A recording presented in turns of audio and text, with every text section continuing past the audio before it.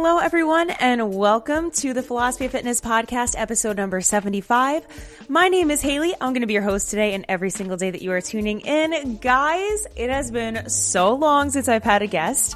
Literally, my last guest was in January. That's how long it's been. So it was way overdue, and I am so excited for today's episode. I had my friend Max come on, Max Larocque. He is a fitness trainer. He's a sober gym owner, and we had such an incredible conversation. We have a lot in common, and we dive into everything from fitness to mindset, neurodivergent people. He talks about his experience with ADD and neurodivergent brain patterns. We talk about sober dating. We get into trauma through childhood. When I tell you we touch everything. Sobriety, obviously, was a huge part of our discussion as well. And I really hope that you guys enjoy this episode. It was a really insightful conversation, and I just love hearing other people's perspectives and experiences. So I want to say that this is probably one of the best episodes I could have asked for to have back as my hiatus of having people on the show, because it feels really good to be able to talk to people and to hear their experience. And he is also the host of a podcast called Two Guys, One Pup. He has the most adorable dog. If you guys check out his Instagram, I'll leave it in the description, but his dog is adorable, and we had an amazing chat. So I certainly hope that you guys enjoyed today's episode. And without further ado, let's get into it right now. Max, I am so excited to chat with you. We were just saying before this, guys, I have not had someone on in 6 months. The last person I had on was like back in January. So we're breaking that pattern. So I'm really excited to have you here, Max. Hey, very excited to be here, Haley. I'm glad we connected over Instagram. Yeah, Instagram is so great for connecting with people, especially in the alcohol-free space. I don't know if you've noticed that, and we can obviously get into this more as we talk, but I feel like most, if not all of my friends that are alcohol-free sober, I've literally met through Instagram. I'm completely in the same boat. I got sober December 1st of 2020. So it was right in, I'm in Edmonton, Canada, and we were right in the middle of our second lockdown. So everything was shut down, like a full-on lockdown here. I don't know what it's like. I guess you weren't in Florida at the time, but we were in a full-on lockdown here. And to be honest, like the sobriety community that I've met over Instagram and Facebook was extremely helpful and extremely supportive, especially early on sobriety. So I'm very thankful for all the connections that I've made over Instagram this last 2 years. Yeah, same here. I mean, I can't even imagine. I guess that's a great place to start is your journey specifically with when you decided to give up alcohol. Was the state of how things were in Canada, was that a motivating factor for you, or had you kind of contemplated that before everything shut down again? So a bit of a long story with this one. I'll try and keep it short and sweet. So I actually decided to originally get sober. It would have been September of 2020. So partially due to the state of the world. So I co-own a gym here in Edmonton, and obviously going into our first lockdown, it was quite the shock. Obviously, no one expected to be in lockdown. And when your entire business revolves around being around people and all of a sudden you can't have people inside your business, it's quite the shock. So I really started having my head start spinning on me and realizing that I needed to change my ways in some way, shape, or form. And this was more from the business standpoint. This wasn't even from the sobriety standpoint at this point. So I had reached out and hired a coach for online coaching. Like for a business mentorship coaching. And it was really early on in that program that it started to make me reflect on my relationship with alcohol and drugs. And a lot of it was more so life coaching in the first couple of weeks of that program. And that's what made me really start to realize like, oh yeah, I don't have a healthy relationship with drugs and alcohol. It was something that I knew, but it wasn't until I started doing the work on myself in regards to the breath work, the meditation, doing daily affirmations, gratitude, having a morning routine. It really makes you realize that your shit's out of whack, like to put it politely, your shit's out of whack. And like going to bed, 10 ounces of scotch in me each night, having a couple joints smoked throughout the day. Like, it's just, you never feel great in the morning. And then you wonder why your mood is shit the rest of the day. And then you wonder why your mood is shit the rest of the week and the rest of the month, the rest of the year, right? Until you have that external stimulus, which is alcohol or drugs in your system, you're always pretty miserable. So to be honest, that was when I first started really realizing that I had an issue with drugs and alcohol. Now, fast forward, it wasn't until a couple of weeks after that. One of the things that my business coach had me doing was just being authentic online. And it was very difficult for me to make content because of the fact that I was trying to promote a message of mental health and physical well-being, full well knowing behind closed doors, I'm drinking 10 to 15 ounces of scotch each night and smoking 2 to 3 joints every single day. So it was really difficult for me to actually produce good content and feel good about it because I knew that I'm putting out these good messages, but then behind closed doors, I'm not listening to any of my own messages. Yeah. So that was kind of the initiating factor. And then at the time I was with my ex-girlfriend, and she really wanted a family. She was Italian, really very much wanted a family, a lot of family pressure and things like that. And it was sort of we have to do this now kind of thing. And that was when I really kind of hit my moment of like, there's no way I can properly bring a kid into this world in the state that I'm in, with my financial health, my spiritual health, my emotional, physical, all of the above health. It was just not a good idea. So that was when I decided to actually get sober. Now, I won't go into details with this, but this ended up causing a massive rift in my relationship, to the point where we actually ended because of the fact that I had exposed myself publicly, which in her viewpoint, based off of past trauma and things like that, it exposed us, exposed her family, all kinds of, just, to be honest, kind of nonsense that just hadn't been dealt with in her previous relationships. And then it really came into fruition in our relationship. So technically I got sober out of love, because it was definitely the strongest sort of emotional pull that I've ever had to wanting to get sober and having the desire to actually get sober, was the fact that I knew I wanted to have a family, and knew that if I was going to be a good father, that I couldn't do it in the state that I was.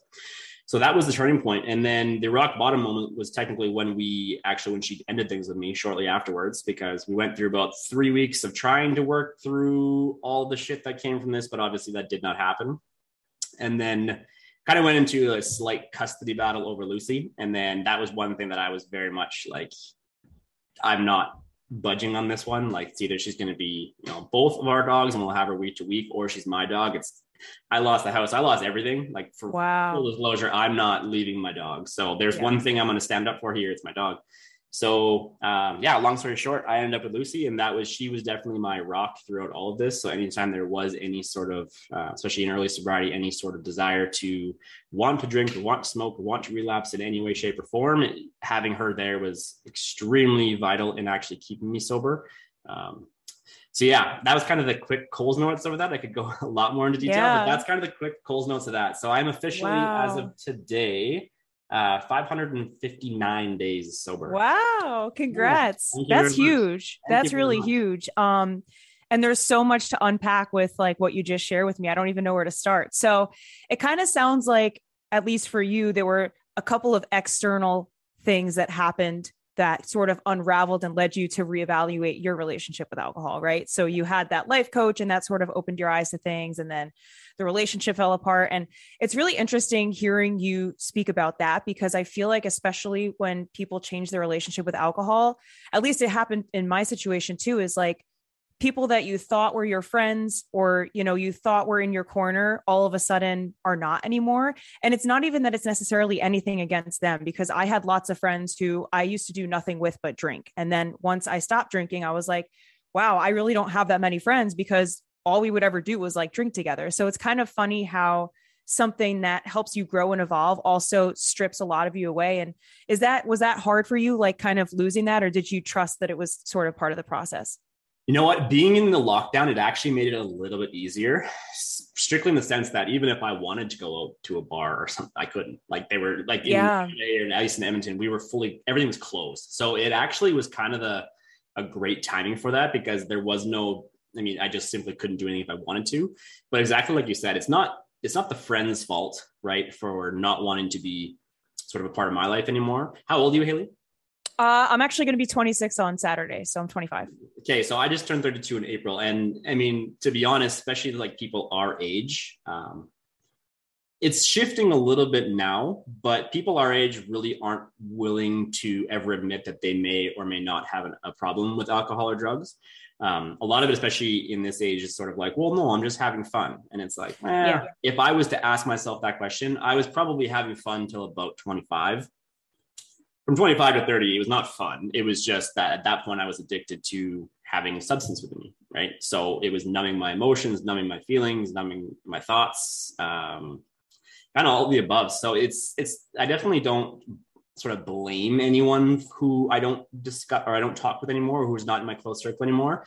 It's just sort of the understanding, especially now almost 600 days in, is the understanding of they're just not ready to conquer what they need to conquer. And that's totally fine. And that's one thing I like to spread on my social media is like, my words might not resonate with you today, tomorrow, next week, Maybe in 5 years from now, they will. Maybe in 5 years from now, you're going to go through something, and all these words that you hate me saying now that do resonate with you, right? Maybe you haven't hit that point where you're going to go through divorce, you're going to lose a career, you're going to lose your house, whatever it may be. But don't be so closed off to some of the opinions out there on social media about these topics, because in reality, it's going to catch up to you at one point in your life. And again, maybe not today, tomorrow, next week, but in a couple of years, it very well may. So it's you really have to take into consideration, like you have to want to do it more than anything for yourself. And maybe early on, like I said, Lucy was definitely my rock. So I had external factors to keep me sober. And one thing I tell people too is, like, if you can't do it for you just yet, do it for something else. Eventually it's going to become about you, because you're going to have the clarity that comes with sobriety to realize this is about you. This is about your future and having a better life. But if you can't think, if you're not in a place where if you're in such a dark place right now that you can't do it for you, like, find something, a parent, a loved one, a dog, cat, whatever the fuck you want, like, do it for them, because you have to make that decision at some point in your life. Yeah, that's powerful. And I totally agree with that, because sometimes, people say, well, the change has to be something that's motivated from within you. But sometimes to even get to that point, you have to think about something external. And I know a lot of people whose brains are wired that way. But you mentioned something else when you were speaking that I thought was really interesting, that I agree with, is that it was a lot easier during the lockdown, because my alcohol-free anniversary is December 31st, 2019. So nice. It was just before like COVID started. And I was like, this is actually a lot easier now, because for me, it was interesting because I kind of I worked at Orange Theory, which I don't know if you know what that is. It's like a fitness, chain, whatever. Sorry, weird timing. We have just recently started coaching the coaches of Orange Theory. I was actually in Orange Theory gym like an hour and a half ago, coaching one of their coaches. So, no way. Random timing, but yes. Yeah, that's so random. So I used to work there. And I decided I was going to, I was just going to do a dry January. I was like, I'm just going to see how it goes. And they were doing this transformation challenge. So I was like, okay, I have an excuse to tell my friends like why I'm not drinking, because I have this special challenge that I'm doing. So then I did the dry January, and I was like, oh my God, like, this is incredible.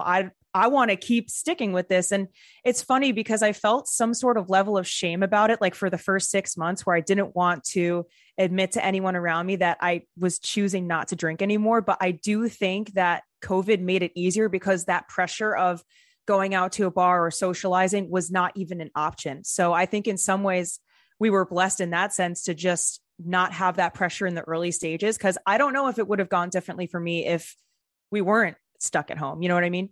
Oh, I couldn't agree more. And I've said this a couple of times, like COVID, again, don't get me wrong, there's a lot of shitty things that came from COVID. But for me personally, my life is in a completely different position than it was at the beginning of COVID. And I don't, like exactly what you said, I don't think it wouldn't be that way if COVID hadn't happened, because I would have never had the time, the space, the ability to actually make the changes that I made, because I would have been doing what I've been doing for the last 10 years, which was numbing out via work, numbing out via drugs, numbing out via alcohol. Right. And until I actually had the time and space to work on myself, I just didn't. Right. And I think that's the majority of society, is that we get so busy. I say that in air quotes, busy with social media, busy with work, busy with friends, busy with dating, busy with all these different things. And all it is just an addiction to numbing out what your actual thoughts, feelings, and emotions are. Yeah. I think it's true too. Like, having that step away from everything and having everything pulled away from you, I think on a grand scale forced a lot of people to look inward, maybe for the first time in their lives, where they were just forced to really sit with themselves, because that stimulus coming from every which way was reduced drastically. And it's like, okay, well, I know so many people, and I know myself included, really rethought, like, what am I doing? Why am I doing what I'm doing? Like, why am I like doing this action, or just like following the crowd? Like, I think it was a wake up call for a lot of people. And like you said, not to discredit how horrible it was. But I do think it was almost like a necessary reset for a lot of people mentally and internally. And I think we're even seeing the changes of that now. I think even on a global scale, like consciousness has evolved, Yeah. Well, and that's the thing, is the beauty of slowing down, right? Actually having the ability to slow down to recognize these things. And I mean, don't get me wrong, like a lot of people looked inward during this time, and a lot of people looked outward and leaned that much more into drugs and alcohol and distractions and all the above as well. Right. But again, it's all a personal choice. And I mean, learning more about trauma and things like that, like personal choices, obviously it's a bit of a paradox because depending on what your upbringing entailed, right? If you came from an extremely abusive family, extremely tough upbringing, right? Your choices are different than someone who had a quote unquote better upbringing who is actively choosing to do these things. Right. So it's the brain is very interesting in that sense too. Once you start looking at trauma and past trauma and things like that, and just how our brain is actually wired. Yeah. Can we unpack that a little more? Because I'm kind of curious about where your biggest mindset shift came. So you stopped drinking. Was there more of a progression that happened for you internally in terms of mental health, the more that you sort of separated from alcohol? Or was it kind of just like once you stopped, you were like, wow, I've gained a lot of clarity? No, it was a long time. So I started using drugs and alcohol essentially when I was 17. Didn't start smoking weed until I was about 19, but I started drinking when I was 17 because, again, that's what everyone in high school does, right? And of course, you want to fit in. You're already insecure. You're in high school, so of course, you're going to do the things to help yourself fit in.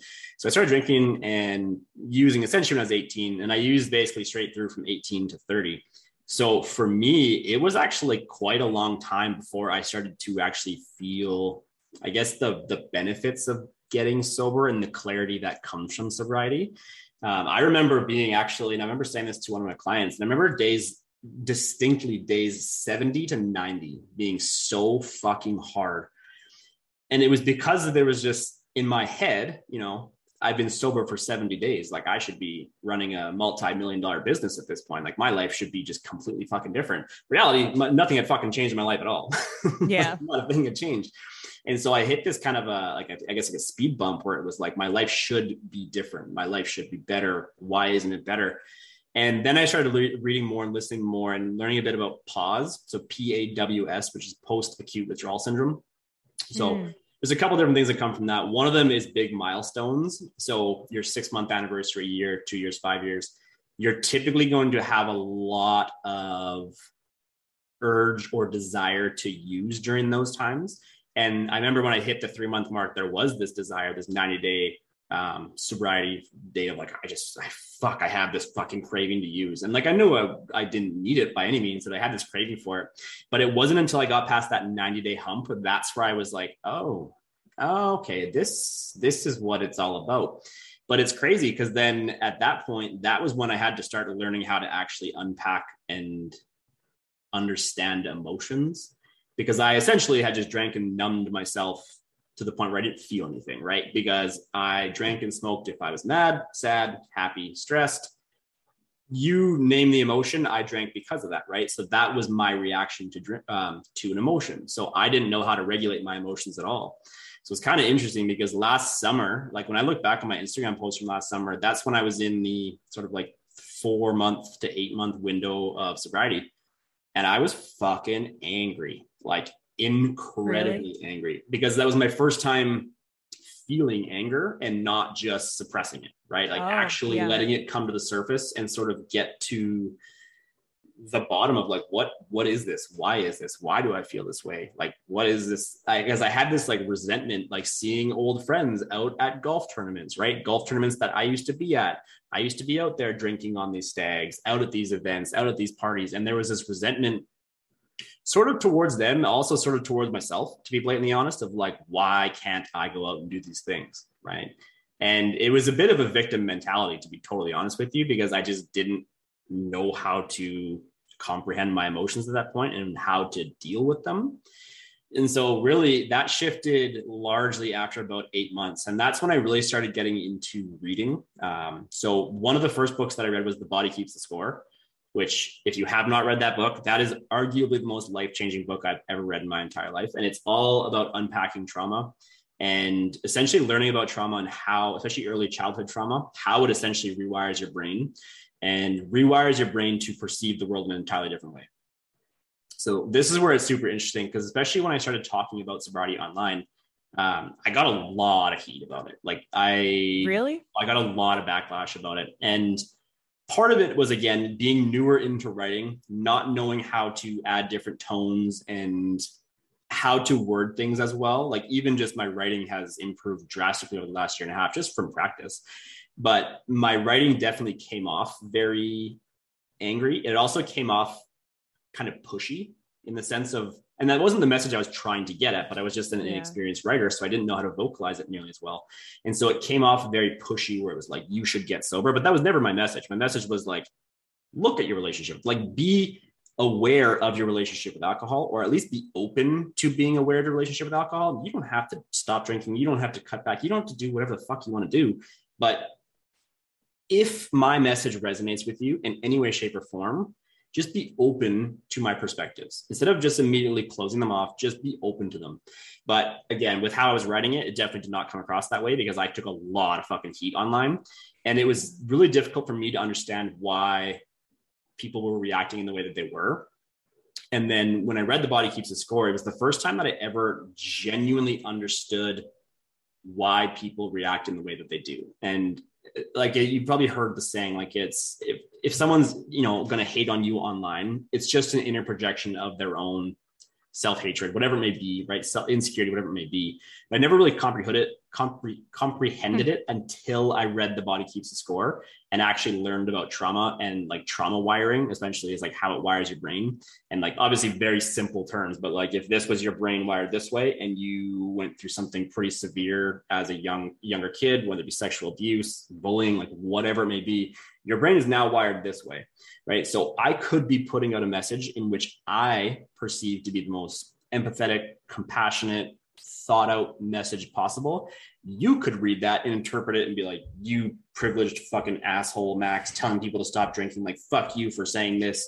And then they would project that on me. And I never understood it until I read The Body Keeps the Score. And honestly, my approach to people, my ability to not be as reactive to people when they comment hatred or they send me fucking angry DMs is the first time I was ever able to like separate my ego from that and be like, okay, like that person went through some shit. Like, not my fault that they went through some shit, but they're perceiving my message in the way that they are because the fact they went through whatever it was. So instead of me changing who I am and changing my authentic self to try to make you happy, I'm just going to keep doing what I'm doing. Because if my message resonates with 10 people, but then one person hates it, I'm not going to change who I am and change my message to make that one person like me more. Because then all of a sudden, the 10 people that do authentically resonate with my message no longer resonate with my message. So why am I going to change who I am authentically to, again, make one person happy? Because the reality is as your audience grows, there's always going to be someone that fucking hates you. Like, regardless of what your message is, you could be out there saving puppies and someone, there will always be someone. There will always be someone. Yeah. You use too much plastic for the kennels that you're saving those puppies in. And it's like, get fucked. Like, no, literally it's obnoxious. You could be like doing the greatest like charities to the world and you'd still get people hating. But I think that's true. And there's something that I like to remind myself. And there's a couple things I want to touch on with what you said, but something that I like to say is, you know, everyone's doing the best they can with where they're at. And when you start to see people through that lens, it changes the game because you don't internalize things anymore. And something that you touched on too with this is authenticity. And I don't know if you shared this experience, but when I stopped drinking, I felt like I was finally able to be myself in a way that I never had been before. Like, I felt like for so much of my younger 20s, I was just doing what everybody else was and trying to fit in and trying to, you know, shrink myself into spaces that were not meant for me. And once it was gone from the picture, I'm like, fuck it. I don't care. I literally reached a point at the 6-month mark. I was like, I don't care what anyone thinks anymore. Like, this has changed my life and I want to speak about it. And it was the best decision I ever made. And I think having it out of the picture, like having that clarity, allows us to be authentic in a way that we maybe never were before. It does. And like, I mean, I didn't even do that just in my 20s. I changed who I was to fit in probably since the age of 10, right? I was such my whole life. Yeah. I was such an insecure kid growing up. And like my dad was a police officer here in Canada. And so we got transferred literally all over Canada. So I was constantly the new kid. And that was a large sort of part of the traumatic upbringing with that was the fact that I was always the new kid. And one thing I've always said was it's helped me immensely in my career because of the fact that as a personal trainer, right, you're talking to maybe 10 different people in a day. Well, I can change my personality to fit all 10 different people. And I did that for a long period of time. So because I was always the new kid, I never really actually learned who I was, because it was like, well, the kids in Alberta, they think this is cool when you're 12 years old. Well, if you move to BC, the kids in BC think this is cool when you're 13 years old. And the kids in Ontario think this is cool when you're 15 years old. So I was constantly just manipulating who I was to fit in with every crowd that I possibly could. So I didn't even know who I was. And that's, as odd as this sounds, like I'm 32 years old now. And in the last 6 months has been a huge shift for me of like learning and being curious about what I actually enjoy doing. Like what is genuinely fun for me? Because had you asked me 2 years ago what was fun, it would have been like, well, I work and then I get fucked up on the weekends. Yeah. And that's quote unquote. And it's the same cycle. And it's so crazy to think, because I think about this all the time, is how normalized it is, especially here. I mean, I'm sure it is in Canada too, but like college culture specifically, it's so normalized and glamorized to be like, well, I blacked out this weekend. Well, did you see how many shots this kid took? Like this kid got pulled away on a stretcher, dude. Like it's so normalized and glamorized. And even in corporate culture too, because I used to work a corporate job before I, decided to start my own path. Same thing, like happy hours, boozy brunches, like office parties where everybody's just trashed. Like it's such a part of our society. And I think it is changing now, because I think over the last like year and a half, like with the pandemic, I think society has shifted a little bit, but it's still so prevalent and it still almost feels taboo, like especially as a young person, to go against that, if that makes sense. You almost like ostracize yourself to a certain degree, especially early on. Like I have 2 weddings that I'm going to this summer, and it's like, I already know I'm going to be like that quote unquote kind of weird. Yeah. Why aren't you drinking? It's a wedding. Like, aren't you going to have fun with us and get fucked up with us? And it's like, hey, and this is one thing I've always said too, because I've had a couple people like actually get a little upset with me and be like, well, why aren't you drinking? And it's just like, hey, look, if I'm at a social event and you cannot have fun because I'm not drinking, I'm not the fucking problem here. Yeah. Like really, I'm not that much of like a fucking depressing anchor that's like here sucking the fun out of the party. Like if you genuinely can't have fun because you're so insecure with your drinking because I'm not drinking, I'm not the fucking right. And then again, it's those people that again, like they know deep down there's some layer of consciousness that they have not yet unlocked, that they know they have a problem. They're just it triggers something, because they wouldn't have that reaction unless they knew deep down that it's like the people that get super defensive of like, well, I don't have a problem. I'm fine. I don't know what you're talking about. It's the same kind of people, or the people that are like, oh, just have one. Like, why can't you just have one? Like they just, it's a big thing too. Like I hate, and I've said this before too, like I hate when people get upset when people are like, oh, I read this and I was so triggered. And I was like, if you're triggered, that means that there's something that you need to pay attention to, instead of just getting triggered and just like backlashing on the internet and writing some fucking angry review. Like think about what triggered you, because clearly if you got triggered by something, clearly there's something under the surface that you need to fucking pay attention to. Yeah. And you're suppressing way down. A trigger is like your body's way of telling you some inner work needs to be done. Well, and that's the thing, right? And actually, one of my neighbors, he's a psychotherapist, and he said the most profound, we were walking the dogs the other day, he said the most profound thing. He's really big into meditation, very spiritual. And so he had done a meditation retreat 2 weekends ago. And it was 6 hours of meditation, Friday, Saturday, Sunday. 6 hours straight? Like Friday, Saturday, Sunday. Whoa, wow. Him and I have some of the most interesting conversations ever, but he said the most profound thing. He was like, until you can quiet the mind, you'll never get into the body. And like, when you think about that, it's like, right? Because your body is telling you things, right? Your body is telling you something's wrong. But as we mentioned, there's so much noise from social media, online dating, work, you name it. There's all of the distractions in the world at our disposal, right? So you have to consciously choose to quiet things down so that you can actually get to a point where you can listen to your body and listen to your intuition and things like that, right? Whereas if you're constantly doing something all the time, right? And I've talked about this with like the difference of like healthy addiction versus unhealthy addiction, right? And it's like people who exercise is a fantastic example, right? A lot of people, well, I exercise all the time, so I'm super fucking fit, or I'm super fucking healthy. And it's like, Yeah. Okay, so you're running like 15 kilometers a day, but you think that's healthy, like, and you can't sit in silence for a couple seconds at a time because you're gonna go crazy. Or the addiction to education, right? People who literally can't go a minute in their day without listening to a podcast, listening to an audiobook, listening to something, Yeah. reading a textbook, where it's like, okay, again, this is obviously a more healthy addiction than substance for sure.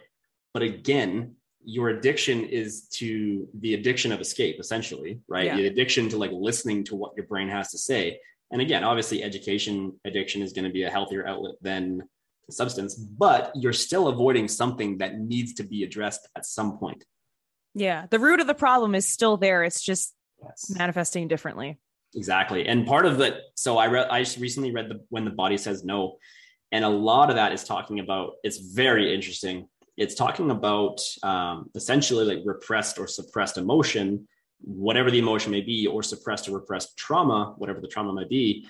Eventually, it comes out in a physical way. So when you look at ALS, MS, cancer, autoimmune diseases, there is a fuck ton of research to show that that is very clearly attached to the repression and suppression of stress, anger, trauma, there may be, right? And typically there's a triggering event, which makes it then actually come out in that physical manifestation, right? So this book is extremely... What is this book called? That one was When the Body Says No.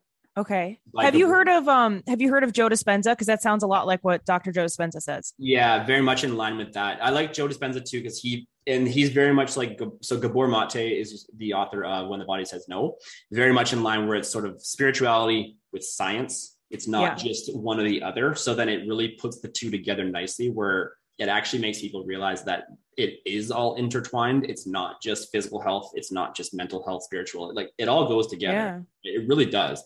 Mm-hmm. And again, addiction exercise, right? You can be the most quote unquote physically fit person in the world and still get cancer, still get autoimmune, still get whatever it may be, right? So yeah. And it's interesting because, I think it's called Becoming Supernatural is the book by Joe Dispenza, but he basically talks about how people literally get addicted to stress itself and the feeling of being stressed. And when you're in that state, you will constantly seek out more things that will give you that stressed feeling. And it's an unconscious thing. And it usually stems from trauma, like you were saying, but you get so stuck in that cycle. Like I know people in my life that are, oh, well, this terrible thing happened and life is so hard. And like, I have to tell you this horrible story about this and that. And it's just like, they are everywhere. It's like the opposite of rose colored glasses. I don't know what you call that. Like dirty glasses. I don't know, but like, they're just always looking for the absolute worst thing. And then it's just like, it keeps, and this almost gets into like the more esoteric side of things with the law of attraction and manifesting, but it's like, they just become this magnet for just negativity and bad experiences because their brain has literally wired itself to be addicted to being in the state of stress, which is crazy. And like negative manifestation works the same way as positive manifestation. Yeah. Like, you always are thinking of the worst case scenario. Like, don't be surprised when the worst case scenario happens. It's again, your brain is extremely powerful. Your thoughts are extremely powerful, and you need to learn how to harness those. Again, it goes back to the childhood trauma side of things, right? Like the addiction to stress is like, you likely grew up in a very chaotic household. Maybe your dad had an affair. Maybe your dad was a workaholic. Maybe your parent was whatever it may be, right? But you get so comfortable with those, and that becomes such a normal part of your life that you almost don't know how to live any other way. And I mean, that's where the hard part, like doing the work on yourself is, and like getting to the root cause of your trauma, of your problems, of whatever it may be. Because again, you can do all the surface level bullshit you want. Like, here's the problem. You can dig around. You can have all the crystals and do all the meditation, but if you're not like actually facing yourself in that way, it's you're not going to get through to it. But that kind of made me think of something else too, like with childhood trauma and just how much your upbringing affects how you show up in the world, like as an adult, and especially with attachment styles with relationships. Like that's a huge one that I've noticed, is thinking about how you were in childhood and seeing how that kind of shows up for you later in life. So much of people's patterns are rooted in their childhood. And I don't think enough people talk about that. Like people overlook that. Generational trauma, right? Like looking at your parents' upbringing, right? And then getting curious about like your parents' upbringing. And like you said earlier, like it's the whole thing behind this is never doing it from the perspective of I want to blame somebody. Yeah. Because that's, to be honest, and that's kind of victim mindset, victim mentality side of things, right? Of like, well, That's if exactly what it is. Yeah. I can blame my parents because they raised me like this, then at least I have someone to blame for why I'm making these decisions. And it's like, grow the fuck up, Peter Pan. Like, you can't, if you're going to blame someone, you got to go back to like the 1800s to blame. Yeah. Because shit happened a long time ago and it's just getting perpetuated, right? Someone has to break the cycle eventually. So whether it be the cycle of alcoholism in your family, of abuse in your family, of whatever it may be in your family, someone along the chain has to break it. Right. Yeah. And it's fucking hard. Don't get me wrong. Like, it is. I joke about it all the time. I'm like, damn, why do I have to be the one to do all this? Like, I have 2 older sisters and like, I'm the baby of the family. And like my family, not to say they're all alcoholics by any means, but like my family all drinks a fair bit. And so when the baby of the family comes out as an alcoholic and actually wants to do something about it, the rest of the family doesn't really want to do anything about it. And it's a tough place to be in, to be honest, especially with all the reading that I do. Like, I see these patterns unfolding in my family and in my sister's relationships. Yeah. And I just kind of have to bite my tongue because they're a couple years older and they're from the generation, at least like they're not necessarily from the generation, but they just, I guess, choose to be in a position of like, well, if we sweep under the rug, then it's not that big of a deal. And I'm like, yeah, fuck, this is going to be bad in a couple of years. Again, I can't say anything. What are they going to? Yeah. So mad at me if I ever bring anything like that up. And it's like, I just have to be a bystander because I can't say what I want to say because they're not going to be open to it. So yeah. You know, it's really interesting because I've noticed generationally, like, and I don't know if you've noticed this too, but like older generations, at least in my family, especially, like hide when something's wrong. Like, oh, we're not going to talk about it. Everything's fine. Like you said, sweep it under the rug. Like, well, we don't talk about that. Like, you're good. You're fine. Almost like demonizing talking about mental health problems.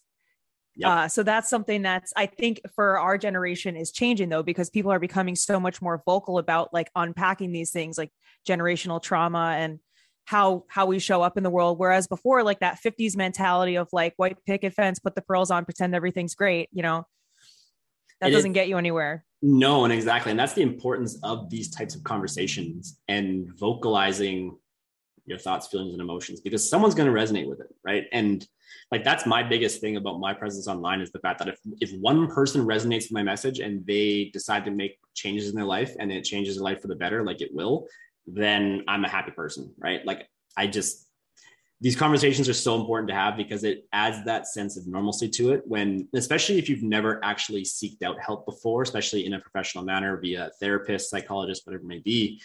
You internalize these things for so many years that you think you're the only one that has these thoughts and the only one that might think a certain way. And it's like, once you start to open up and listen to like these types of conversations, you're like, oh, Max thinks that way too. Like I would have never thought that Max thinks that way. And it's like, but that's the fucking thing is that's like the kind of the funny part about it. We all have these, you know, quote unquote, crazy thoughts that we think we're the only one thinking. Yeah. That's why I think authenticity is such a superpower because like you said, even to know that one person could benefit from what we're saying today, or one person will reach out and say that, you know, they were inspired to stop drinking because of how open you were. Like, that's the best feeling in the world. And I think that's why, like you said, that's why you do it. It's why I do it too. It's not, you know, I don't have to have everybody agreeing with me. And I've reached a point now too, where, you know, when I first stopped drinking, I didn't speak about it. Like I told you, because I wanted to play it safe and sort of like that people pleasing mentality, which is something that I still struggle with. But I'm like, you know what, if someone agrees with this, they're going to agree with it. If they don't, they can unfollow me. They cannot, you know, watch my content, whatever. But I actually found the opposite to be true. I thought that people were going to judge me but then I had an outpouring of support when I started speaking more candidly about it. And from people that I never would have expected, you know, to reach out, kids in high school that like were not friends with me, you know, kind of reaching out again. And it is really mind blowing to see. And it's kind of a reminder too, of like, this is why we should be encouraged to be authentic. We shouldn't be discouraged from fully expressing ourselves. Like, because I feel like social media for such a long time, we're kind of pivoting away from this like perfectionistic, you know, like ideal Instagram sort of thing to people just being raw and real. And I think that's why TikTok is growing so much now, which is like a totally different tangent, but it's just people being authentic and like speaking their shit, you know? Well, the reality is like people are going to judge you. And this was a big thing that I had to get over, was the kind of the hump of like, oh, people are going to judge me. People are going to judge me whether they know my background or not. Yeah. Keep my mouth closed and say absolutely nothing, and you're still going to judge me, right? Whereas for me, and that was a big thing with me coming out publicly with my alcoholism, was because there was so much shame around it because I hid it behind closed doors for so many years that it just felt right for me to actually come out publicly and say it and just get it off my chest. And it was from that exact mindset of like, look, I've hid this for over a decade. Like, this is weighing on me so fucking heavily. I have to do this publicly because, again, whether you know or you don't know, you're going to judge me regardless. I'd rather you judge me knowing the full story than not knowing the full story and judging me. Because you're gonna preconceive who I am, how I am as a person, everything about me, whether you know it or not, right? Mm-hmm. I'm gonna just put it all out there. Yeah, no, I'm the same way now, and it's like stepping away from the people pleasing of like trying to, show up as this like curated image of yourself, and it's like, fuck it, I'm tired of that. Like, I'm over it. Well, and it's empowering to reach that point, yeah, right. And even with the people pleasing side of things too, like. It's weird. It's tough because with setting boundaries, especially as a people pleaser, and this is something I had to go through with, like, you feel selfish the first couple times you set boundaries because you're so used to putting everyone else's feelings and emotions ahead of your own that as soon as you set boundaries that are going to be beneficial for you, you avoid doing them because you're like, oh, fuck, I don't want to have Max pissed off at me. And it's like, but wouldn't you rather have Max pissed off at me than have you pissed off at yourself? For not setting and enforcing that boundary, because that's what boundaries are there for. They're to protect you. And the also behind that too is like, you're never going to be able to control someone's reaction to your boundary. And at the same time, it's not your responsibility how they respond to your boundary. All you can do is set and enforce your boundary, and that's it. Whether they hate it or not is up to them. Yeah, that's powerful. That's like the past 6 months, I would say I've been really big on like getting comfortable with that. And it's funny because when you first start to do it, there is that sense of guilt. Like, I would feel guilty for like calling out of work. I would feel guilty for like asking for time off, like things like that. But I'm learning now to like rewire it. And it does take literally like retraining yourself to be okay with doing it. 100%. And it's like everything, right? I don't know if you've read any Eckhart Tolle, but he talks a lot about conditioned thinking, right? So it's the same idea when you look at mental health or anything really, that if you've thought a specific way for a long period of time, like, you can't meditate and do breath work for a couple days a week in like a month's time and be like, oh, fuck, yeah, no more depression for me. And it's like, no, again, like neural pathways. It's like, I've heard the analogy of like a river, right? Where it's like, if you want to ingrain a new pathway, like you have to work at it every single day to rewire that pathway to develop a deep enough pathway for the river to flow through it. Right. And again, if you've been, thinking, we'll just use very base level depression for 15 years, like, that's 15 years you've thought a specific way. Like, you're going to have to do a lot of work, and it's going to take simply time to retrain your thought patterns, right? And that's the hard part with all of this breath work, meditation, gratitude. None of it is short-term gratification. None of it. Yeah. Not one single person is going to do one day of meditation and be like, I'm golden now. I'm a monk now. Like, it does not work that way. Right. And again, that's the importance of this. And I talk so much about this pretty much in everything, whether it be addiction or mental health, but it's all in a spectrum, right? So if we just use a very simple spectrum of 1 to 10, you don't have to wait. And in fact, you shouldn't wait until you're an 8, 9, 10 before you start seeking help or before you start changing the way that you think. Because if you think about it, it's a slippery slope. So once you pass that, let's just call it 5, it gets harder and harder to backtrack, right? Once you hit that 5, a 6, 7, 8, 9, 10, especially with addiction, like, it goes fucking fast. You go from a 5 to a 10 real fucking quick with addiction, right? Because now not only are you mentally addicted to it, you're physically dependent on the substance as well, right? So the more, and this is what I try to really get across, is like, even if you're a 2 out of 10 on the mental health spectrum, go get help now, right? There's no like qualitative, you have to be a level 8 before you go see a professional. Yeah. Fuck no, go see a professional now, because that's what's going to prevent you from becoming an 8. If you seek help now, the sooner the better. Yeah. And you can use that for every different emotional health, everything.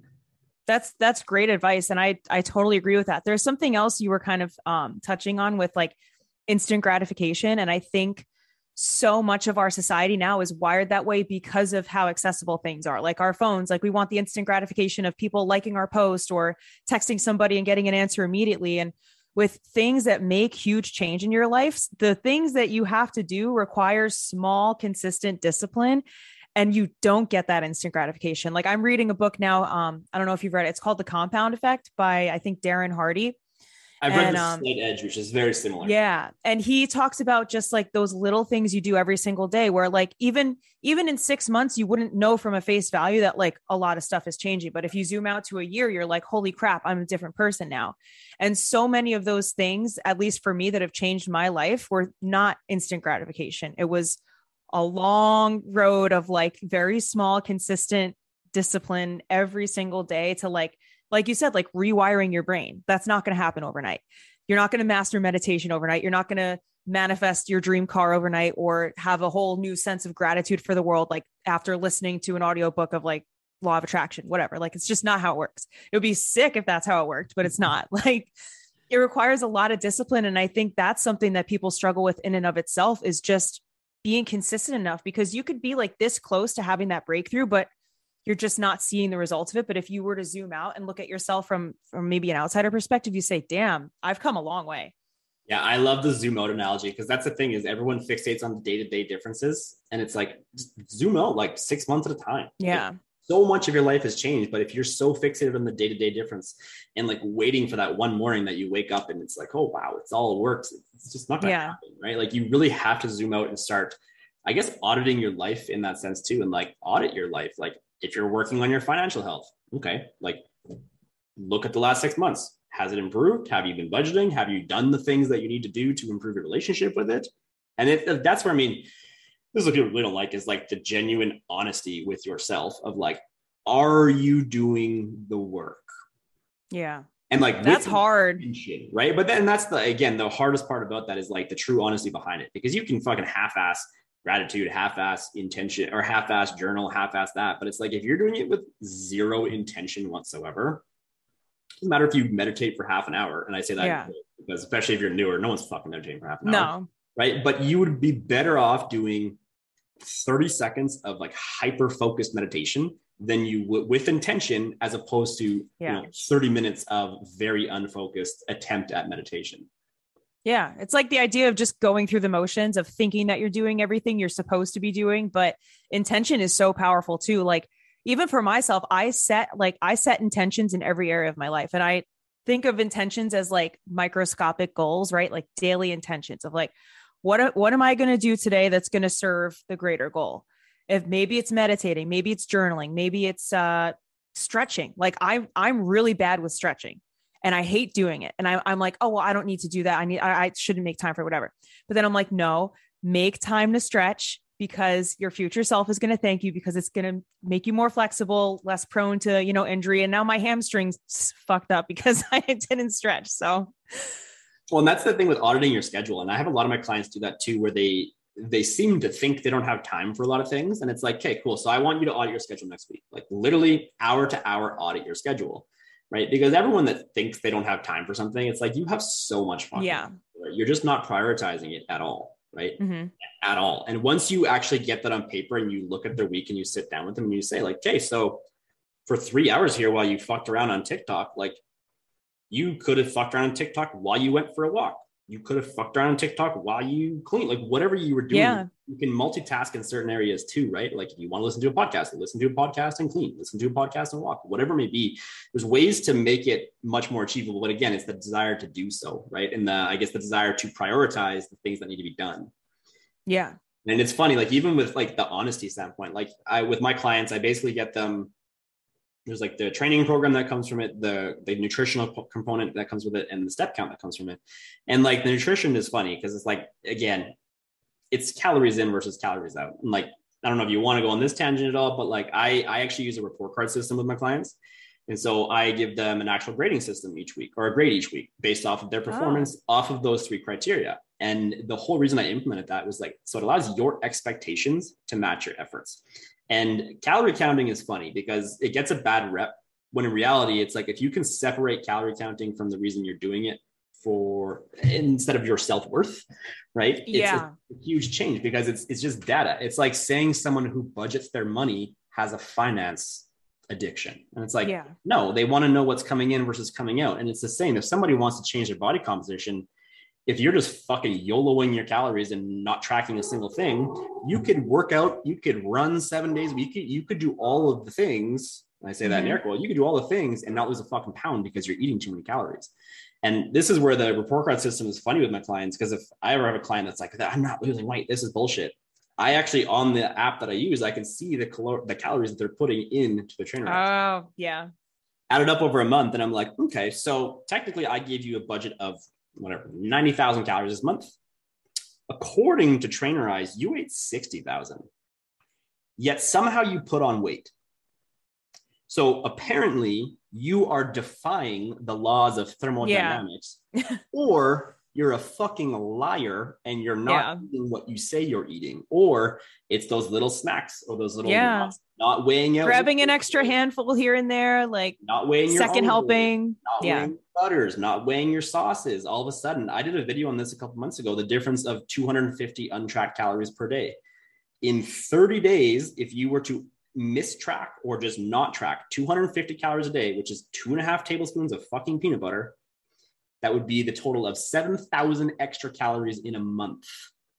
Damn. You get someone that's like, I'm not losing weight. And again, you look at it like that and it's like, hey, well, 1 pound of fat is 3,500 calories. Yeah. You just mistracked 2 pounds of fat in 1 month. And then it becomes this like conundrum of like, so you're now getting pissed off because you're not losing the weight and you think you're doing the work, but you're not doing it with any fucking intention. And you wonder why you're not seeing results. Yeah. Like it's those little things. It's the small little things that add up. Counting calories is not fucking rocket science. It's actually, it's math. It's a very useful tool too, right? Because it builds awareness on what you're putting in your body. It allows you to understand simple nutritional knowledge. If this is your plate, what should it look like with protein? What should it look like with vegetables? What should it look like with carbs? Yada, yada, yada. And that's the whole point that I put with calorie counting. And obviously, if I've had clients in the past who've had eating disorders and disordered eating patterns and things like that, then we obviously talk through it and figure out a different game plan for that.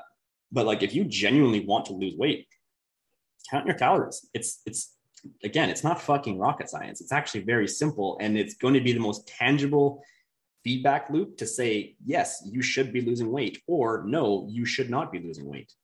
Yeah. And be honest with yourself too, because it's a wake up call. Like when you first start to track, you're like, that's how much is in that, or that's where I'm like adding extra stuff. Like I'm that way with like butter on stuff. Like I love butter and I'm like, that adds up so fast. Like butter on bread or like butter on pasta, like little things like that can totally sneak up on you. Or even sweets at night. Like I have a sweet tooth at night. That's something else. Like if you cut out, like, let's say you have like 200 calories worth of chocolate every night. If you cut that out, oh, one of my lights just went out. As I said, cut out. If you cut that out, that small little change, you're going to see results from. It's not drastic, but it also requires you to be honest with yourself of like, okay, this is where I'm expending a little bit more than I want to. And I think a lot of people get spooked with counting calories and tracking macros because it requires a lot of honesty with yourself.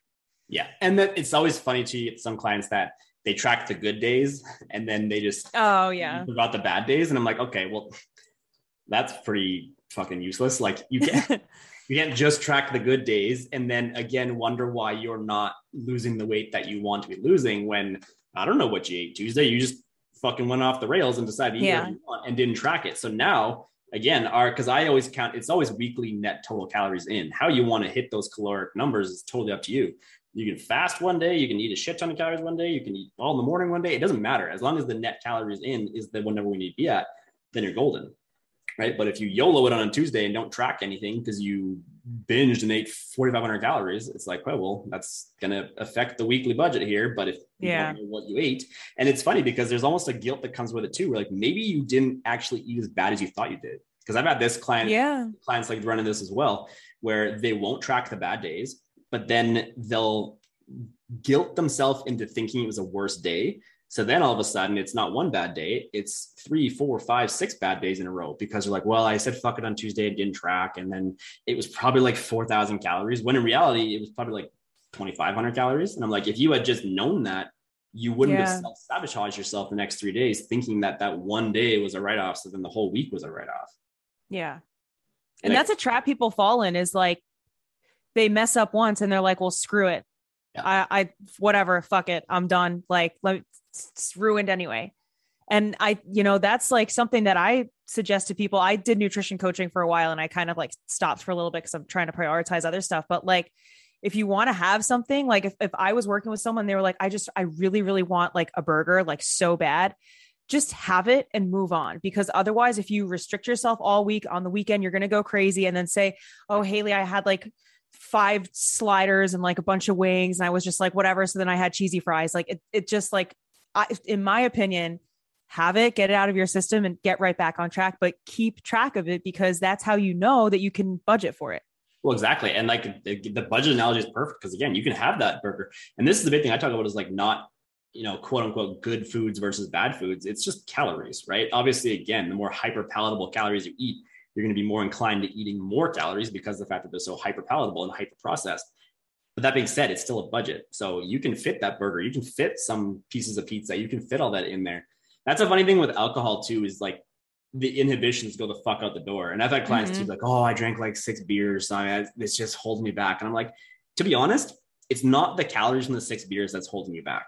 It's you drink those 6 beers, your inhibitions go the fuck out the door. And that's when you're like, fuck it. I already had 6 beers. I might as well have a whole fucking pizza and then get stoned and eat some wings and eat fucking this and that. And then again, wonder why I fucking blew my weekly budget. It wasn't the 6 beers, the calories from the 6 beers. It was where your fucking brain went after you had a couple beers. Yeah, that's a problem I used to have. Like, and I don't know if you had this too, but like when I would drink, I would eat like everything in sight. By the end of the night, I would like down a whole pizza by myself, like nachos. Like I would just go to town and like I wondered why I wasn't losing weight. And I was only doing cardio at that time too. So I was like, why am I not losing weight? Like, it's like, girl, you're eating like a massive tray of nachos at 3 a.m. My friends used to call me the fittest, fattest trainer ever because of the way I ate, because same thing. It was like, I would get drunk and stoned. And then it was like, let's eat a whole pizza. Right. Yeah. And I could not stop. Like I literally wouldn't be able to stop. It would just be like, well, and the other thing was like, how the fuck are you so fit? And it was like, well, I'm hyper obsessed with the gym. That's my Monday through Saturday. And then again, I've like restricted myself all week. And then this binge is essentially binge eating disorder is what it was, right? And it was the alcohol and weed that essentially would trigger that more than anything, right? So that was a big learning curve to get through as well. Yeah. It's crazy how that happens. But I know people like that too, like where you said they blame the alcohol. And I think it is obviously alcohol is a part of it, but it's the catalyst to that. Because like you said, you get to that point and you're just like, I don't care. Like that internal switch happens and it's like all logic and reason is kind of just out the window. Yeah. It's like, the 450 calories from the beers aren't helping matters, but the 2,500 calories you ate that you didn't track because you said after the 450 calories of beer. Yeah. That's what's really holding you back here. Yeah. It's crazy. So I actually want to get into something else that I was thinking about and something we had like messaged about before, and that's sober dating, because that's something that I've been struggling with a lot. And I know you said you were struggling too. So can you share with me a little bit about your experience? Yeah. So it's been a journey to say the least. So I didn't even try to date. So my ex and I broke up in November of 2020. So I didn't even try to date for about 6 months. Yeah. About 6 months, because again, a lot of that was like, again, early sobriety and like knowing I had a lot of shit that I wanted to work on and I knew I needed the space to do so. And then I started actually like my first, because I fucking hate online dating. The few times I've downloaded it in the last 2 years, like I downloaded it and immediately I'm like, fuck, I hate it. It's exhausting. It is so exhausting. Like, oh, I hate it so much. And especially like with you and I both, like I'm on my phone all the goddamn time for work right now. Mm-hmm. It's my life. Too. Like, do I then want to put the little reserve energy I have into like building a relationship with some stranger that I may or may not meet online on Tinder or some shit like that? Yeah. So the first person that I kind of dated, actually, I met her walking Lucy. So it was actually a lot better because of the fact that it was more organic that way too. And I think because of that experience too, which really quickly, so that was a really profound thing for me, because to be honest, that was my first ever experience of like having sex sober, like Yeah. dating sober, anything sober, because my insecurity was, I had a lot of social insecurity. So a lot of my experience dating was like, okay, well, let's do an activity where we can get shit faced, and then that'll be a good date. Yeah. Right? Because I was so nervous that I didn't want to have a sober date, because I had to get drunk, and then that way I'd feel comfortable, and all of a sudden the whole thing would be a lot easier. So that was a pretty profound for me. We kind of just like loosely dated for about 3 months. She lives pretty close to me, actually, so it was kind of convenient in that sense.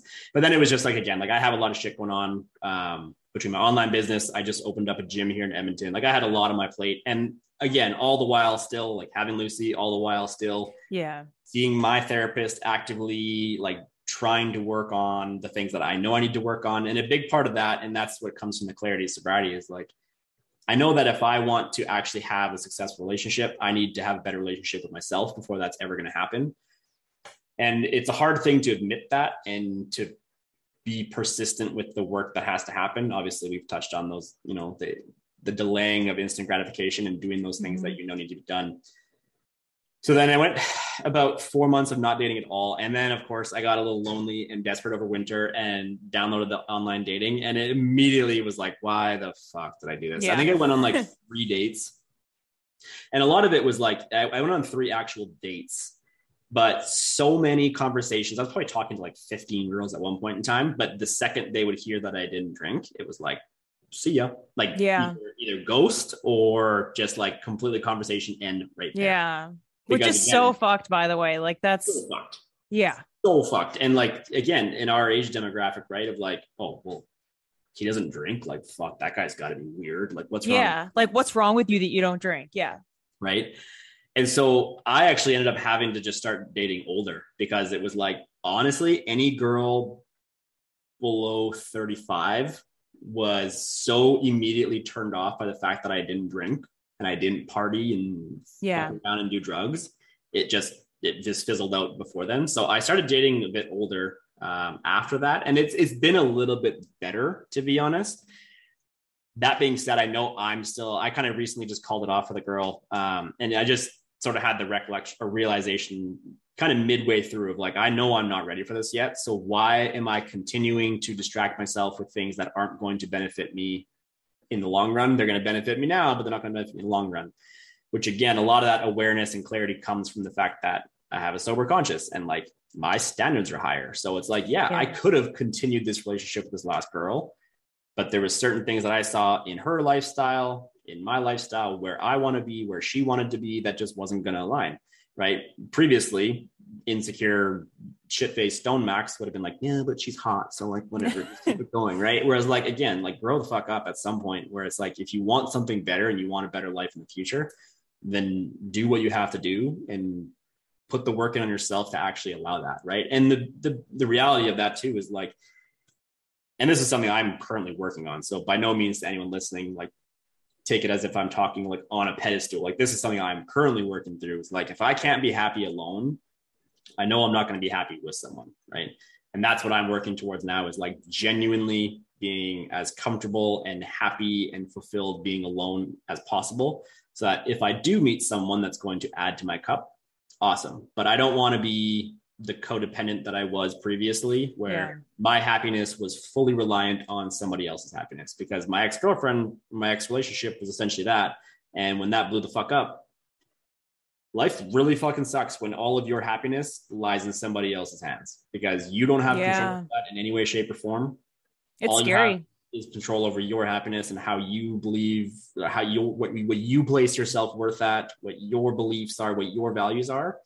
So until you have a really good idea of what you want, what your core values are, and what you see as being a healthy relationship, I would suggest just not being in a relationship, because to be honest, dating in general, and I have a client that's like, and I've talked about her on our podcast before, like fully addicted to dating, but that's her escape, right? Because of the fact that she was in a relationship for 10 years prior, very unhealthy, very mentally abusive towards her, again, like very degrading towards her. So now she is fully addicted to dating, because she can go on these dating apps and go on different dates and get this positive affirmation from 100 different fucking guys.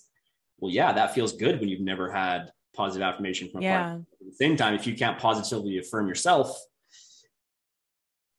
what happens when you don't have the ability to have hundreds of fucking strangers positively affirm you all the time? Yeah. That's crazy. It's cool to hear your experience though. I mean, my experience has been like a little bit different. So, I have not really been very successful with it like at all. I'm trying to think. I didn't even date anyone like for most of COVID. I was on dating apps, but my problem with it has always been like, so I'm very open about the fact that I don't drink. And I say it in my profile because I'm like, I just want the person to know it like right away. Because like you said, people are weird about that. And unfortunately, people do judge about it. But so much that I have seen from my perspective is like so much of dating culture revolves around alcohol. Like people are always like, let's go get drinks, or like I'll scroll through people's profiles. And I'm not saying this like I'm better than so many people, but like one of my standards that I have for myself is like, if I look at someone and all of their pictures are of them with alcohol in their hands and all of their prompts are about them getting shit faced or being hungover on a Sunday, like I'm not even going to bother swiping on them. I don't care how attractive they are, because like, I know that I would have no place in their life. Like, why would I put myself to be with someone like that? So, I've had a hard time in even like finding someone potentially, because I just feel like so much of, especially in our age brackets, so much of dating is so heavily revolved around drinking, and so much of socializing is like revolved around drinking, where it's like, I wouldn't even feel comfortable. And like, I still don't even feel fully comfortable, like going into like a bar or a club, especially with someone that I don't know. Like that's a boundary that I've had to set for myself. Like there was a few months ago, I had an experience where I went out to brunch and I was with my mom actually, and we sat at the bar, but I literally was like, I can't be here right now. And it wasn't even that I was triggered in the sense of like, I want to have a drink. I was just so uncomfortable being around all of these people that were like shit faced. I was like, I have to get out of here. Like, so I don't know. My experience has been a little bit different than yours, but that's kind of. No, and I'm the same way. And it's like, honestly, a bit of like cognitive dissonance almost when you end up in those scenarios too, where like you just feel so out of place. And it's just like, that's the beauty of sobriety as well, is like knowing I have the choice of like, if I don't want to be somewhere, I'm not going to be somewhere. Yeah. Like I'm just genuinely not going to put myself in that situation because I know I'm incredibly uncomfortable with it. One thing I did a little experiment last summer. So when I first had made my profile to go back on online dating, I had put in my profile like 8 months sober or whatever I was at that point, kind of thing. And I was striking the fuck out. Like I was swiping, getting no matches. And like, I was like, what the fuck? Like, okay, this is ridiculous. Like, not to completely pump my own tires here, but like, I'm not a bad looking dude. Like, especially when social media and online dating is so surface level, right? Like you're going to swipe on somebody because of the fact that they're good looking. It's a part of fucking online dating. Yeah. I'm striking out. And I was like, what the fuck? So after about 2 months, I actually took 8 months sober out of my profile. And then you got a bunch of people swiping? All of a sudden, it was fucking bing, bing, bing. Like, I shit you not, within a week of that, it was like match after match after match. That's insane. Like, are you fucking kidding me? Like that. So then it was like, but then it was worse because it was like, okay, now I've had this match, but now I have to awkwardly tell Haley, oh yeah, I don't actually drink. And then it was just, well, conversation over. Right. So to me, that was just such a huge turnoff of, many different things when it comes to online dating, but that one was one for me where it was like, okay, this is clearly not where I'm going to meet somebody that actually aligns with who I am as a person and what I want out of my life. So that was where it was nice to actually meet that one girl, like just walking Lucy, right? Where it was like organic. It was like, we talked, just had a conversation. It obviously flowed nicely. And there wasn't any sort of like, oh, you don't drink? Like, yeah, it wasn't like some sort of crazy thing. And that's something else I've noticed too. Like when I was younger, I would have just swiped on anyone. I wouldn't have cared, about like most of those things. I would have just been honestly looking for their physical appearance. Cause I was like, whatever, like he's hot. Okay. But now I'm like, I can't do that. Like, I can't, like, I know now what I want. And that's, I guess, something for the first time, like really I've ever had, is just having a clear vision of like what I want and who would fit into my life, and not compromising on that for the sake of like being lonely or like falling into a trap of just like wanting someone to have for the sake of having someone, Well, it's like practicing boundaries with yourself. And I always talk about practicing boundaries with yourself is the best way to start, because of the fact that you do have control over how you react to your own boundary. Right. And like we talked about, no, you can't control somebody else's reaction to your boundary, but you can control your own reaction to your own boundaries. So especially if you have a hard time setting boundaries, like practice on yourself. it's a fantastic place to start, so that when you do have to enforce a boundary with someone else, you at least have some semblance of practice doing it. Yeah, that's a great idea. And I didn't even realize consciously that like, that is something that, because I told you the past 6 months, I've been really big on boundaries, and that is something that I've been doing. Like, it's crazy. Like, start with yourself and then build it out from there, especially if you're someone that's like in that people pleasing mentality. I would say that's a great place to start. Right? It builds self-discipline. It gets you practice.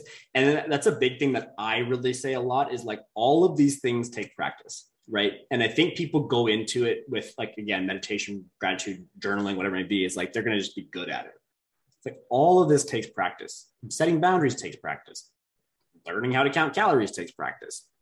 Learning how to love yourself takes practice. All of this takes practice. So it's interesting. Gabor Mate talks a lot about like flipping the verbiage towards like why you do certain things, instead of doing it from a place of punishment.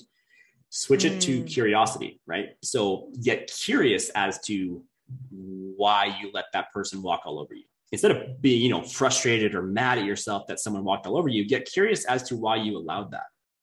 Yeah. Right? Because in this, he's talking more in reference to like addiction and things like that.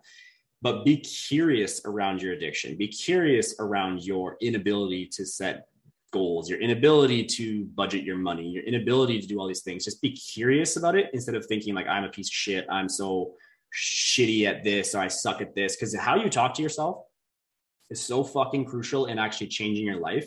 So if you're constantly telling yourself you suck at something, you're probably going to keep sucking at it, because you're not even going to have the desire to want to practice it. Because as soon as you flip that switch of like, no, I'm just practicing it, you're more inclined to wanting to get reps in to practice it. Yeah. Right. Whereas if you then to like defeating yourself right out of the gate, say, well, I'm shitty at it, so why should I even try? Exactly. And it's like, everyone's shitty at everything they do the first time they do it. Yeah. Everything. Everyone sucks at sex the first time they have sex. Yeah. Everyone sucks at like most sports they play for the first time. Everyone sucks at writing the first time. Everyone sucks at something to some degree the first bunch of times they do it. Right. So why is these simple things that are going to change your long-term life for the better, why are you going into with the expectation that you're going to be good at this? Yeah. No one has come out of the womb like mastering a skill. No one. Like, how boring would that be too? Like, really, when you think about it, it's like, hey, so you're good at everything. Like, like look at people's success stories. There would be no success stories. Well, and I talk about like, it's like thinking your life's going to be linear progress, right? Like, life's just going to be like this. It's awesome. And it's like, fuck, that would be so boring. Yeah. We all have this mansion with the white picket fence and the dog and the perfect family. Like, fuck, the world would be such a boring place if it actually was just linear progression. And it's like, at what point does it stop? Like, what is the ceiling of like your quote unquote perfect world? Yeah. And I think the same thing applies to like with your emotions. If you felt good all the time, you would have no capacity to appreciate how good it feels to feel good. Exactly. One thing, so I just want to quickly touch on this because I'm on a huge kick of this the last couple of months. So I was officially diagnosed with ADD in December. So this was something that I was like kind of knew I had growing up. Was very much just in a position that I didn't acknowledge it. My parents didn't want to acknowledge it. So then I was kind of like, oh, well, fuck, clearly I don't have it if my parents aren't willing to send me to a doctor for it. So, and then, I mean, with over a decade of addiction and between smoking weed and drinking all the time, like I just accredited my inability to focus, my inability to have the desire to be motivated to do anything and to learn all of these things. So that was really big for me in actually getting that diagnosed and learning about it. So one thing I do want to talk on quickly is if you think you're even remotely neurodivergent, so there's neurotypical and neurodivergent. Neurodivergent can be anything: ADD, ADHD, Asperger's, autism, Tourette's, all the above. There's all spectrums to it. If you think you're anywhere on that spectrum, I highly recommend you go read the book Scattered Minds by Gabor Mate. It is one of the most life-changing books I've ever read in my life because it literally answers so many questions about my life and the way that I've lived my life, the high highs that come from ADHD, the low lows that come from it. Learning how to actually manage my life a lot more constructively, because it's very interesting. Like if you tell a neurodivergent brain to do neurotypical things, like be consistent, like do this consistently, do this, a neurodivergent brain is the opposite of consistency. So you really have to actually broaden your perspectives to find ways that are going to work for your brain. And one of the things that's a common characteristic with neurodivergency is very low self-worth. So high sensitivity, very low self-worth. So the reason I brought that up is the talking to yourself. So again, or you talk down to yourself. If you are neurodivergent, you're fucking sensitive. So you may only think that you're sensitive to what others are saying to you. You're fucking sensitive to what you're saying towards yourself. You're that much more sensitive than a neurotypical brain telling themselves they're a piece of shit. So if you're telling yourself you're a piece of shit 10 to 15 times a day, that's taking a huge impact on your ability to change. And again, as subtle as that may be, start to audit how many times you talk down to yourself in a day. Because again, it's that conditioned pattern. So if for every 2 times, easy example, let's say you talk shit about you twice a day, but then you only reaffirm yourself once a day, right? Eventually that number has to flip where you're talking to your shit about yourself once, and then you're positively affirming yourself twice. Eventually, obviously, they'll be more positive than negative, but you have to start somewhere. And yeah, I just wanted to touch on that quickly because it's so fucking important, because that was a huge game changer for me, was actually realizing all of these things and learning, like knowing the importance of it, but then knowing how much more important it is to do those things when you are neurodivergent. Yeah, I've never heard anyone explain it in that way, or even like think about like how someone's brain is wired differently, because things aren't one size fits all. Like I don't think in any area of, self-help or development that there's like a one size fits all formula that everyone can follow to master their life, because everyone is chemically different in their brain. So like you said, if someone is wired that way, what did you say the name of that book was again? Scattered Minds by Gabor Mate. Scattered Minds. Yeah. So Scattered Minds, that would be a great thing to check out. That's really interesting. Highly recommend that. And again, part of that is even like going back just quickly to calories, right? This has changed my approach to coaching significantly. Because again, if you tell a neurotypical brain to be neurodivergent or vice versa, it doesn't fucking work. So if I tell you who's ADHD to eat 2,000 calories a day, 7 days a week, the fucking chance of you doing that is literally 0.1%, because that's not how your brain works. Right. Yeah. There's a reason the book's called Scattered Minds. Like, it's all over the place. Right. And again, anyone who is listening, who's has ADD, ADHD, like, think about when you clean your house. Do you clean your house in a structured manner, or is your house a fucking disaster, but you clean it meticulously? Yeah, it takes you a long fucking time, but you clean it meticulously. Right. If you've ever been able to, if there's a topic that you're not interested, and this is a big one for me too, is like, if there's a topic that you're not interested in and you're ADHD, you cannot force yourself into learning that. You can try, but you're going to beat yourself up trying to force yourself to learn that. Whereas all of a sudden, this is where school was a tough one for me, because it compartmentalizes you to the point where, again, you do, your history, your language arts, your math. Well, fuck, if I'm not interested in any of those topics, I then turned into the quote unquote bad kid because I wasn't paying attention, because I didn't give a flying fuck about that. I'm over here like writing out workout programs and like doing shit that I'm interested in. The teacher thinks I'm a bad kid. In reality, I just fuck about that. But like, so counting calories, it's net calories in. So you know what, if your weekly budget is 14,000 calories, you can eat 1,000 calories Monday. You can eat 3,000 calories Tuesday. You can eat 1,200 calories Wednesday. You can eat 1,800 calories Thursday. As long as your weekly net is where you want it to be, you're going to gain weight, maintain weight, lose weight. You don't need to eat 2,000 calories a day. Yeah. Right. So telling that to someone who's neurodivergent is like an absolute game changer for them, because then they're like, holy fuck, like, so I can lose weight and not just eat the same shit every single day. And it's like, no, absolutely not. And then it goes back to the good calories, bad calories. Like, if you budget in that burger and fries, sweet. Like, eat a little bit less tomorrow and you're golden. And again, as long as you're at your net budget, you're going to hit your fucking target weight. Yeah. Right? But being able to vocalize that and make people comprehend that is an absolute game changer for you. Because again, even when I look at my past, like, you get very hyper focused and hyper motivated when you have something to look forward to.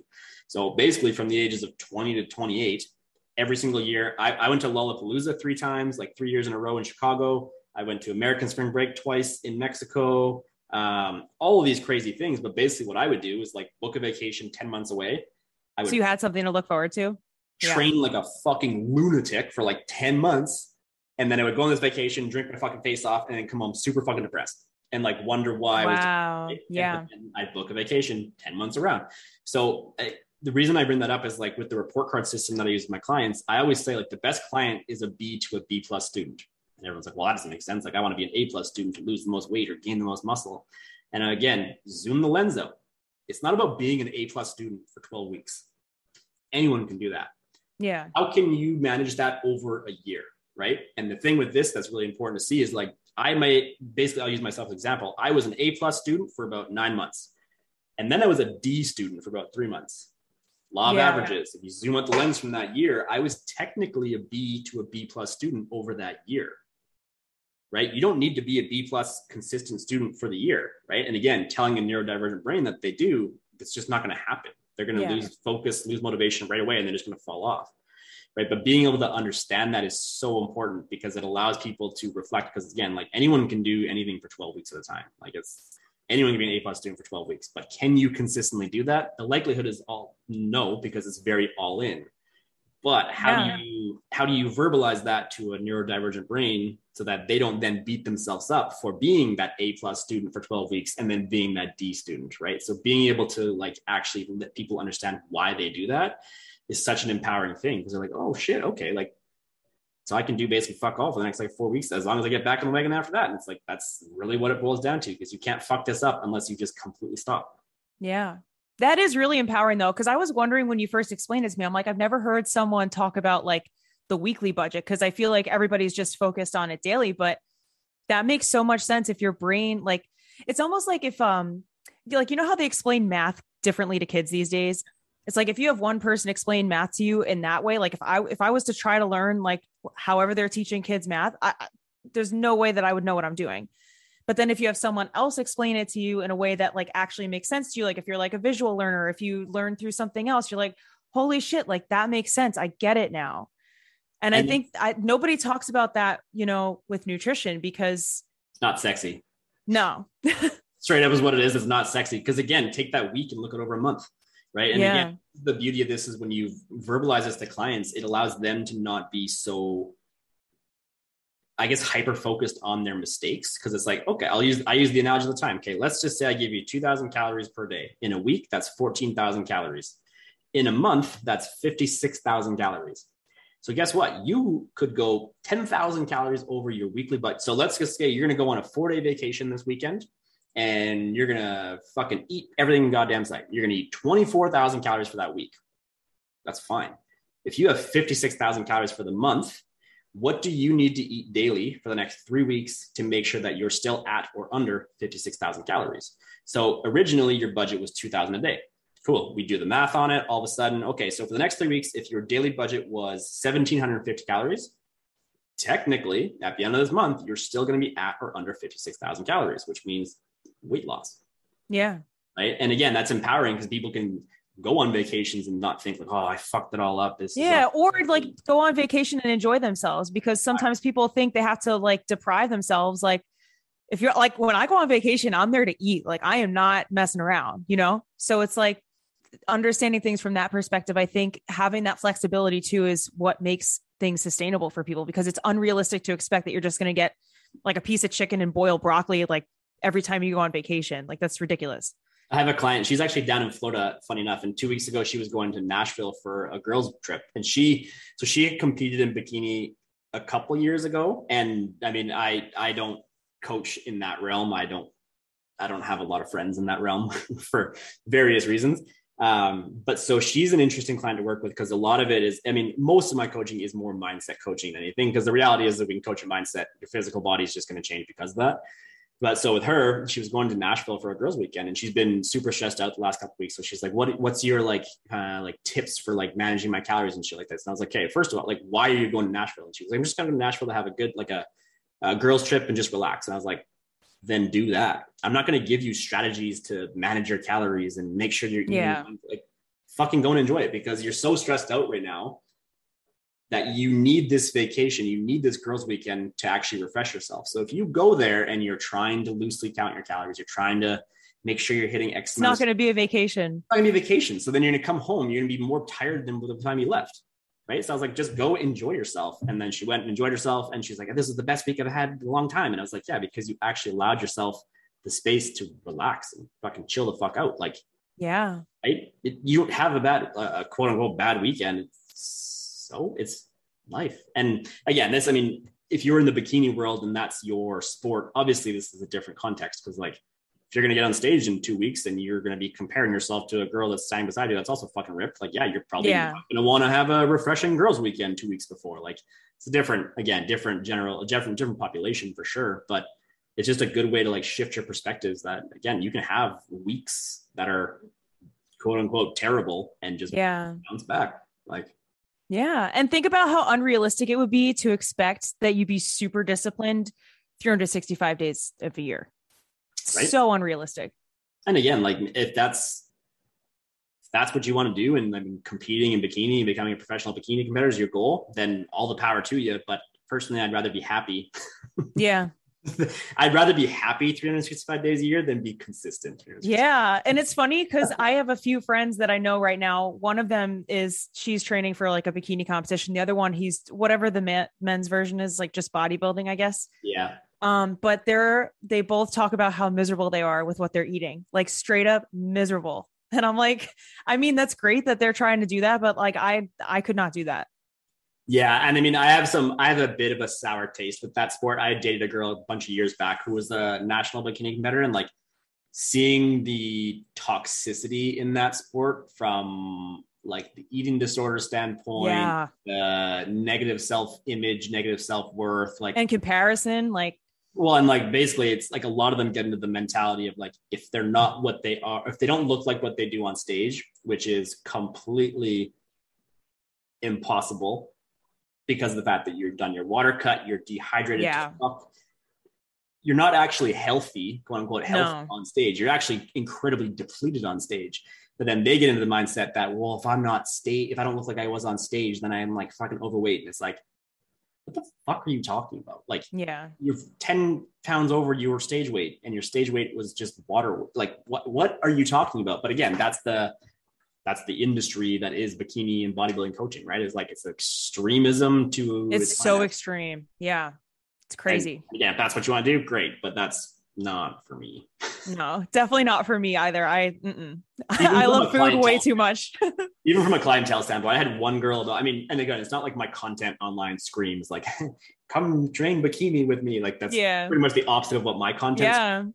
But I had one girl about 8 months ago ask if I would coach her through a competition. I was like, fuck no. Yeah. Fuck no. Yeah.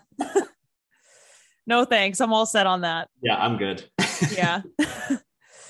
Wow. Well, this has been such an amazing conversation. I feel like we really like got into everything. Like, I can go on tangents all day long. Yeah. So, I want to give you a chance to kind of like plug yourself and where people can find you if they want to work with you. If anyone's neurodivergent and listening and wants to work with you, plug yourself away. Yeah. And that's kind of what I'm shifting my focus towards, is actually just from the education that I put myself in the last couple of months since I got diagnosed with it. Cause it's, again, like the word I kind of keep going back to is it's very empowering, especially if you're later in life getting diagnosed with it, because you lived your life this way and never really understood why you did the things that you did. Right. And again, especially if you were compartmentalized as like the bad kid in school because you didn't pay attention or whatever, or your parents, like you're just hyperactive. And it's like, well, like, what did you do as a parent to like help the situation? Right. Instead of just continuing to shit talk him for being a bad student and enforcing his own or her own low self-worth. So by all means, if you are neurodivergent or you have questions, feel free to reach out. I am happy to talk. I send voice messages all the time, and I just don't stop talking. So my Instagram is at Max Larock Fitness. I also run a podcast called the Two Guys, One Pup podcast. My partner is in the UK. His name is Steve. He's great. Yeah, my website is maxlarockfitness.com. But yeah, I mean, I'm most active on Instagram, realistically. My website does have a work with me option as well in there, but most active on Instagram.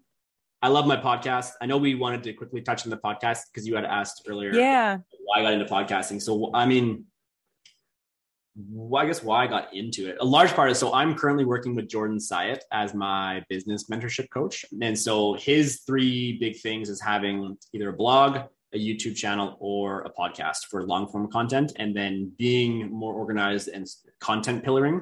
So pulling, I'm sure you're aware of this, right? Of like pulling from your long form content to use that for your social media, because I kind of did it ass backwards and was like all social media and not doing long form content. Oh.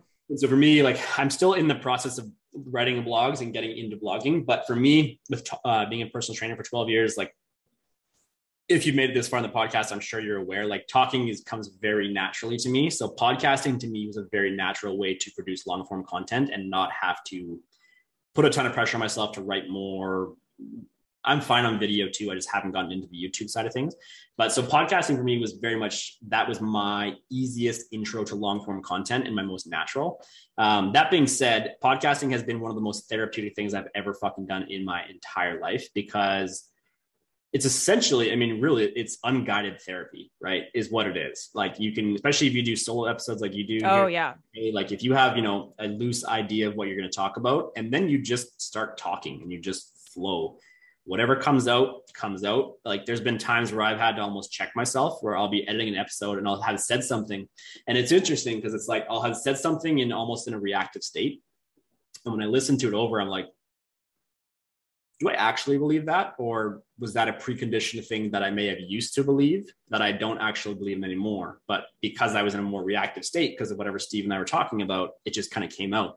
And so it's actually allowed me to reflect immensely over the last 5 months of podcasting, just on like my beliefs, my core values, what I'm willing to put up with, kind of all the above. And like, I don't know, I've recommended clients to start like an anonymous podcast, an anonymous blog, because obviously self-expression is one of the most crucial elements of becoming a happy and fulfilled human. Because if you don't express yourself in some way, shape, or form, like you're just suppressing that emotion and suppressing those thoughts, feelings, emotions that you want to get out, right? And nothing fucking feels better than just letting it all out there.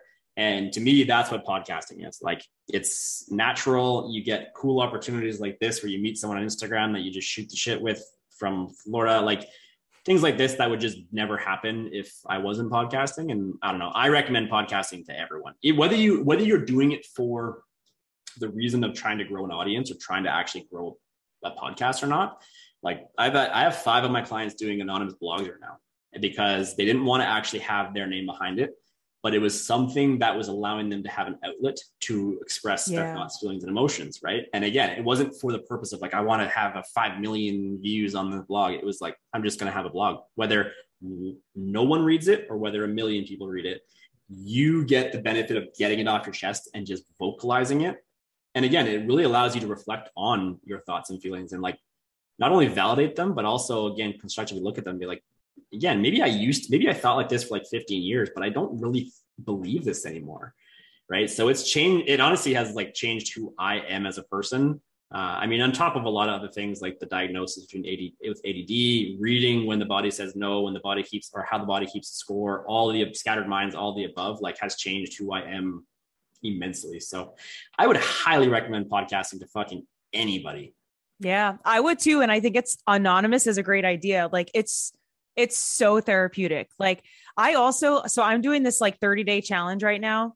And I kind of fell off of it a little bit, which I'm like, whatever. But so it's like you vlog yourself for 30 days and you pretend you have a reality TV crew following you around. And even like vlogging is therapeutic, is to just talk, like not have a structure, not have a plan, not have an end goal. I don't care if like one person watches my vlog or nobody. I'm like, I'm just going to document this point in time. And I would encourage people to vlog too. Like, even if you don't share it with anyone, it's almost like journaling. Cause you can just kind of like look back, even with podcasts, and I can listen to an old episode, or you can listen to an old episode of yours and be like, that's where I was at that headspace. Like in that time that I was, thinking about this, and like, this was my opinion on that. And you can see how you've grown in a much more candid way than if you're just like tracking like the big things in your life. Like if you're just free flowing and expressing, like I look back at journals that I've had from years ago and I'm like, damn, like we've come a long way. It shows that progression, right? Like it's nice to have those tangible feedback markers of like, are you growing? Are you evolving as a person? And a lot of people, when I tell them to write originally, like they think of like writing in school, right? Where it's like, again, sort of like you can't say but at the beginning of your sentence and like bullshit like that like prevents them from writing. And that's why I say like talking is something that it's just a very natural thing to do. And like doing it without structure is going to be almost even more fun. Because, like, whatever comes to mind is going to fucking come out. Like this today, I had a few talking points, but I was like, and that's why I love interviewing the way that I do. I don't even like using the word interview because it feels like interview, like corporate, like whatever, but it's just like talking to people and just hearing their story and hearing where they're coming from and just seeing where it goes. Like it is therapeutic to just let it flow. And it's just so cool being able to connect with just people all over the world this way. Yeah. It's crazy.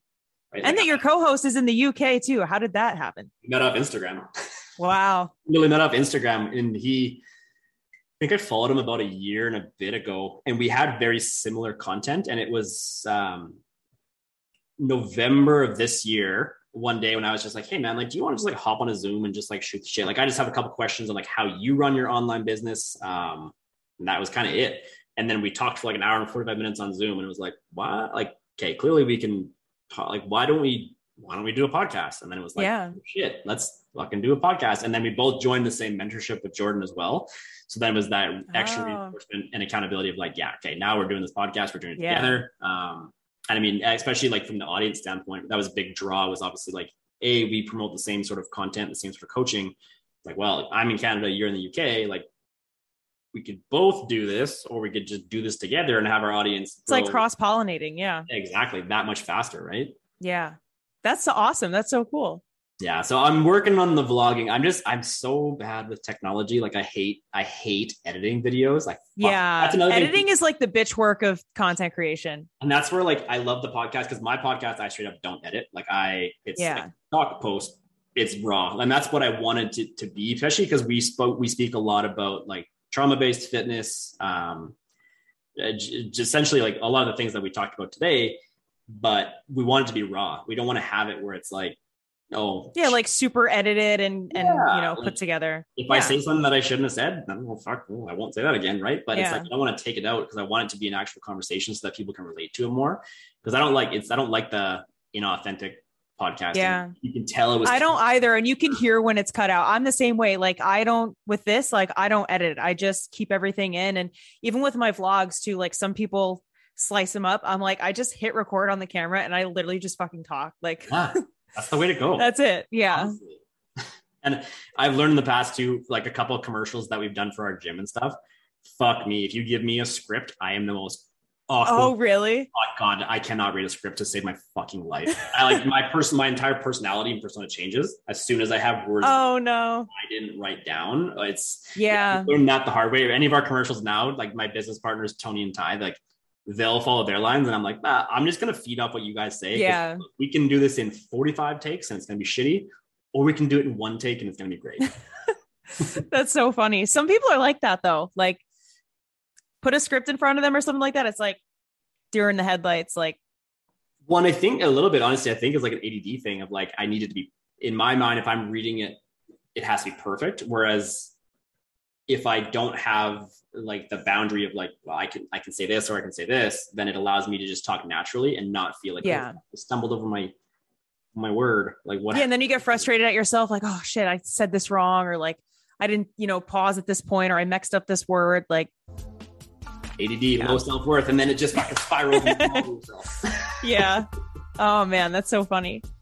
Well, thank you so much for coming on. This was amazing. This was such a good episode back after like taking such a hiatus from having guests on. So yeah, well, thanks so much for having me. That was a great time. So if you ever want to do this again, or we'll get you on the Two Guys One Pup podcast, and we'll get you on do a little cross promotion here. Definitely.